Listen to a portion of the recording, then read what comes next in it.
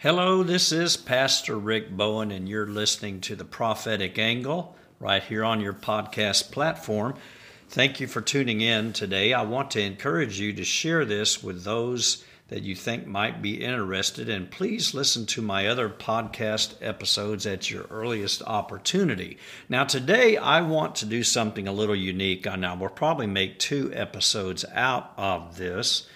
I want to talk to you about Trump's speech at CPAC yesterday. But before I say anything about it, I want to introduce it with a scripture found in the book of Isaiah chapter 58. Now, you may think that this is a strange way for me to introduce a topic about a political conference where President Trump returns out of, can I say, hiding, and begins to make his presence known and his weight known once again in a very, very loud manner, in a very effective manner too, I might say.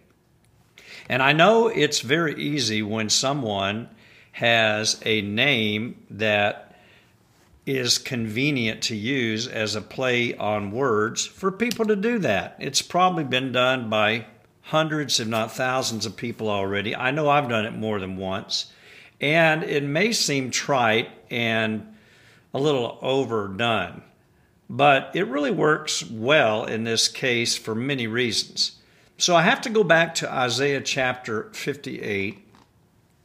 Notice what it says in verse 1. In the ESV, cry aloud, do not hold back. Lift up your voice like a trumpet. Declare to my people their transgression, to the house of Jacob their sins. Okay, I just want to stop right there because this whole chapter is a study that is so relevant today with where we are in this interim period between presidents. Now, somebody said, well, wait a minute, Pastor Rick, we do have a president. Don't you remember Joe Biden? Well, I'm not calling him president just yet for obvious reasons that I won't go into because it would take the rest of the podcast. And maybe I'll lose some of you right here. I hope not. I hope you just stay with me because President Trump was elected the first time and then he was elected again the second time legitimately. But I am of the strong persuasion that the election was stolen. And I won't belabor that point. I have other videos for that. And there's other people out there with all the statistics, and I think they're very credible people. And I think logic will tell you that something, at the very least, is amiss with what has just recently occurred. But let's just go back to Donald John Trump and his name, Trump. And notice how loud he is. Notice when he came back, and I was watching the speech, I had to miss the last part of it because of a prayer meeting, which is very important, even more important in fact. But I saw most of the speech, and I noticed him really hit his stride about halfway through the speech. Now, I'm not saying that he wasn't saying good things in the first part of the speech. And did you notice how people were so excited to have him back, completely the antithesis of what we're seeing with Joe Biden. No matter what Joe Biden does, there's no excitement there. There's no excitement. There's no crowds that are gathering. And the crowd outside of CPAC was probably bigger than the crowd inside of that ballroom there in Orlando, Florida. Waiting for the president. People all over Twitter and the other social media were talking about it and prepping for it and anxious to hear him speak again. A breath of fresh air. He was late to the podium, and maybe that made the anticipation even more intense. But when he came to the podium and addressed all the things that had occurred since the so-called inauguration that had taken place on January the 20th. This month that Joe Biden has been the administrator has been tragic. It has been a travesty. It has been cataclysmic and tumultuous. And with his hands on pens, signing executive orders that are just placed before him willy-nilly, then it's only going to get worse if that's allowed to continue. In fact, we don't even believe that he really realizes completely what he's doing. It's a shame. It's a sham. But President Trump took it apart piece by piece, line by line, and addressed each topic. And as he went through the speech, he gained his stride and the momentum increased. And it was a monumental speech. And he took to task like a trumpet. He lifted his voice, he cried aloud, and he did not spare. Now, I'm not saying President Trump is Isaiah. I'm not saying that he's a prophet. I believe he is prophetic in that he was prophesied to have come to this day for such a time as this. And I believe that he does have a faith in God, and he does believe in America. Obviously, I've already qualified that sometimes he says things I wish he didn't say the way he said it. But when it comes to political correctness, he is not afraid to lift his voice like a trumpet. And if he perceives of something as being an injustice against America or against the people of this great nation, or even against those of the Christian faith, he doesn't mind saying so. I like the term he used of the Democratic Party, the lunacy of the Democratic Party. And by the way, there's some corrupt Republicans as well. Don't forget that. But he cried aloud. He did not hold back. He lifted up his voice like a trumpet. Now, somebody might say, well, Pastor Rick, what does that mean? Does that mean that we're to expect him to run for president in 2024? Well, he did hint that that was a possibility. Somebody might also say, because if you're one of those that put your antennas up and get certain sound waves off of the internet, so to speak, you're hearing different trajectories of thought, hypotheticals, conjecture, even conspiracy theories that seem to have some credibility and make some sense, or at least they do for a time, especially for those that hope that certain things happen at a particular time, in a particular way, and for a particular reason. And so for that reason, you may be asking me the question, well, if he is not going to run in 2024, is he going to shortly re-emerge as the legitimate president of the United States?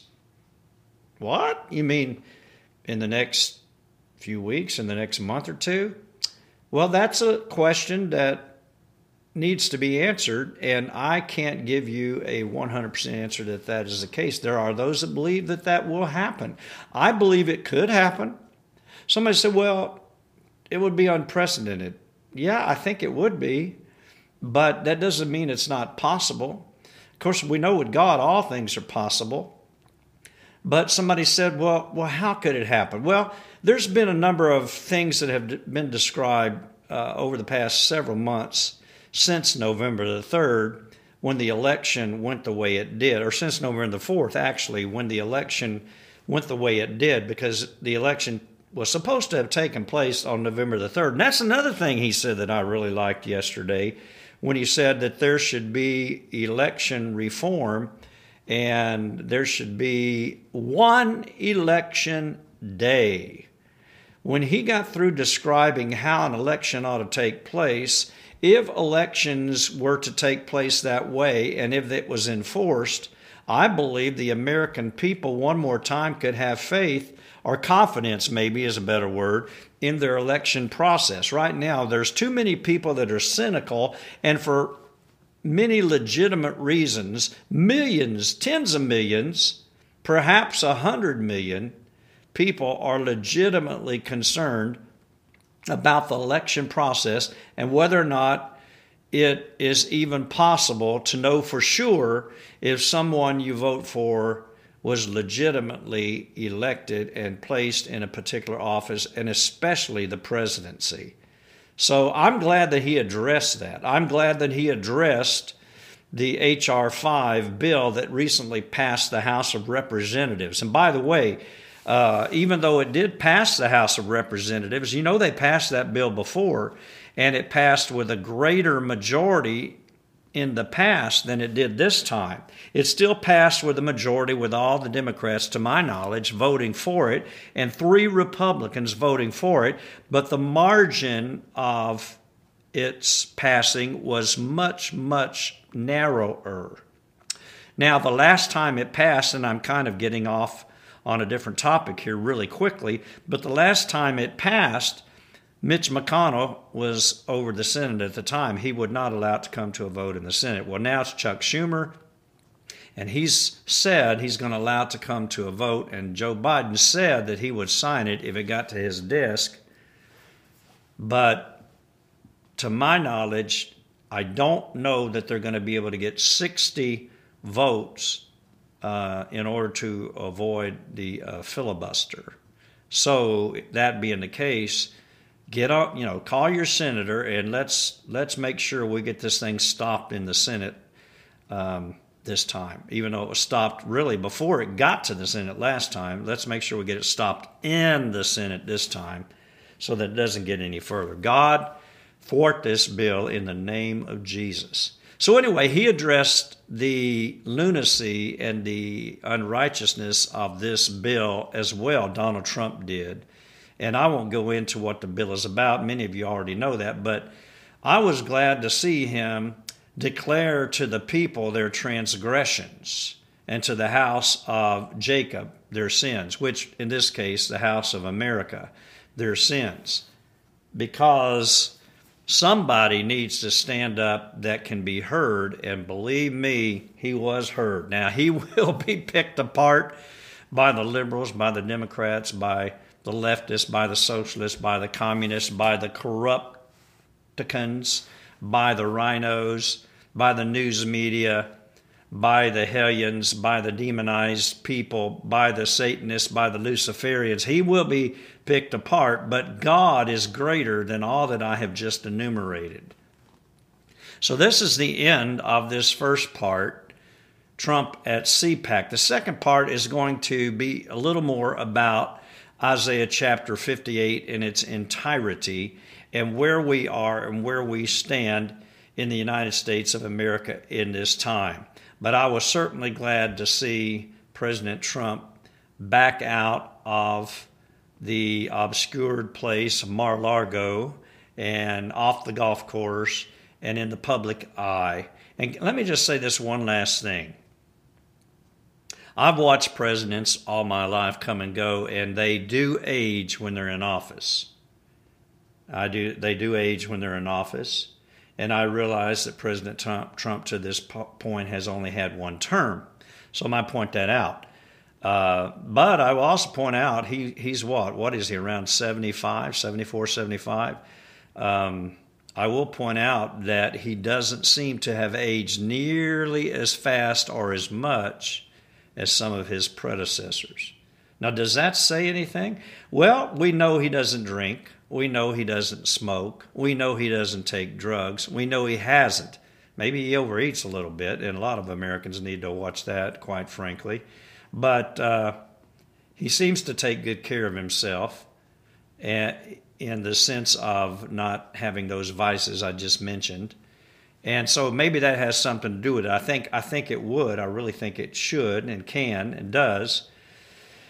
But maybe it also says that the Lord is keeping him for another opportunity, whether it's shortly or just a few years down the road. I know this. He's promised to come out and campaign for those Republican candidates that have his doctrine, if I can use that word, that have his values, America first, that are not globalist, that believe that we are a constitutional republic. He has insinuated and implied that he's going to come out and he's going to campaign hard for those that come up for election in the midterms. And he's going to primary against those that are not for the values that we believe that we should have as Americans. And that's good. So, speaking of lifting your voice like a trumpet, I believe he did yesterday. Hope you enjoyed this, and I'm going to make another podcast shortly with the rest of Isaiah 58. I do like to take time to apply, at least in some ways, the scripture and the concepts and precepts and values to where we are today, so we can have a real view of how we fit into God's plan, history, his eschatology, and what our role is, and how we should interpret or assess the happenings that are going on, even in the realm of politics. And since we just came out of Purim, remember, Esther became queen, Mordecai became second in command, only to King Ahasuerus. So you talk about politics, you just look through the Bible and you'll see that God's people were almost always involved in some way in influencing the political process of the day. Sometimes they were a burr in the saddle, but many times, like in the case of Joseph, like in the case of Nehemiah, they were right up there in the palace, in the throne room, making their wishes known, making their desires known. All right, this is the end of part 1 of Trump at CPAC.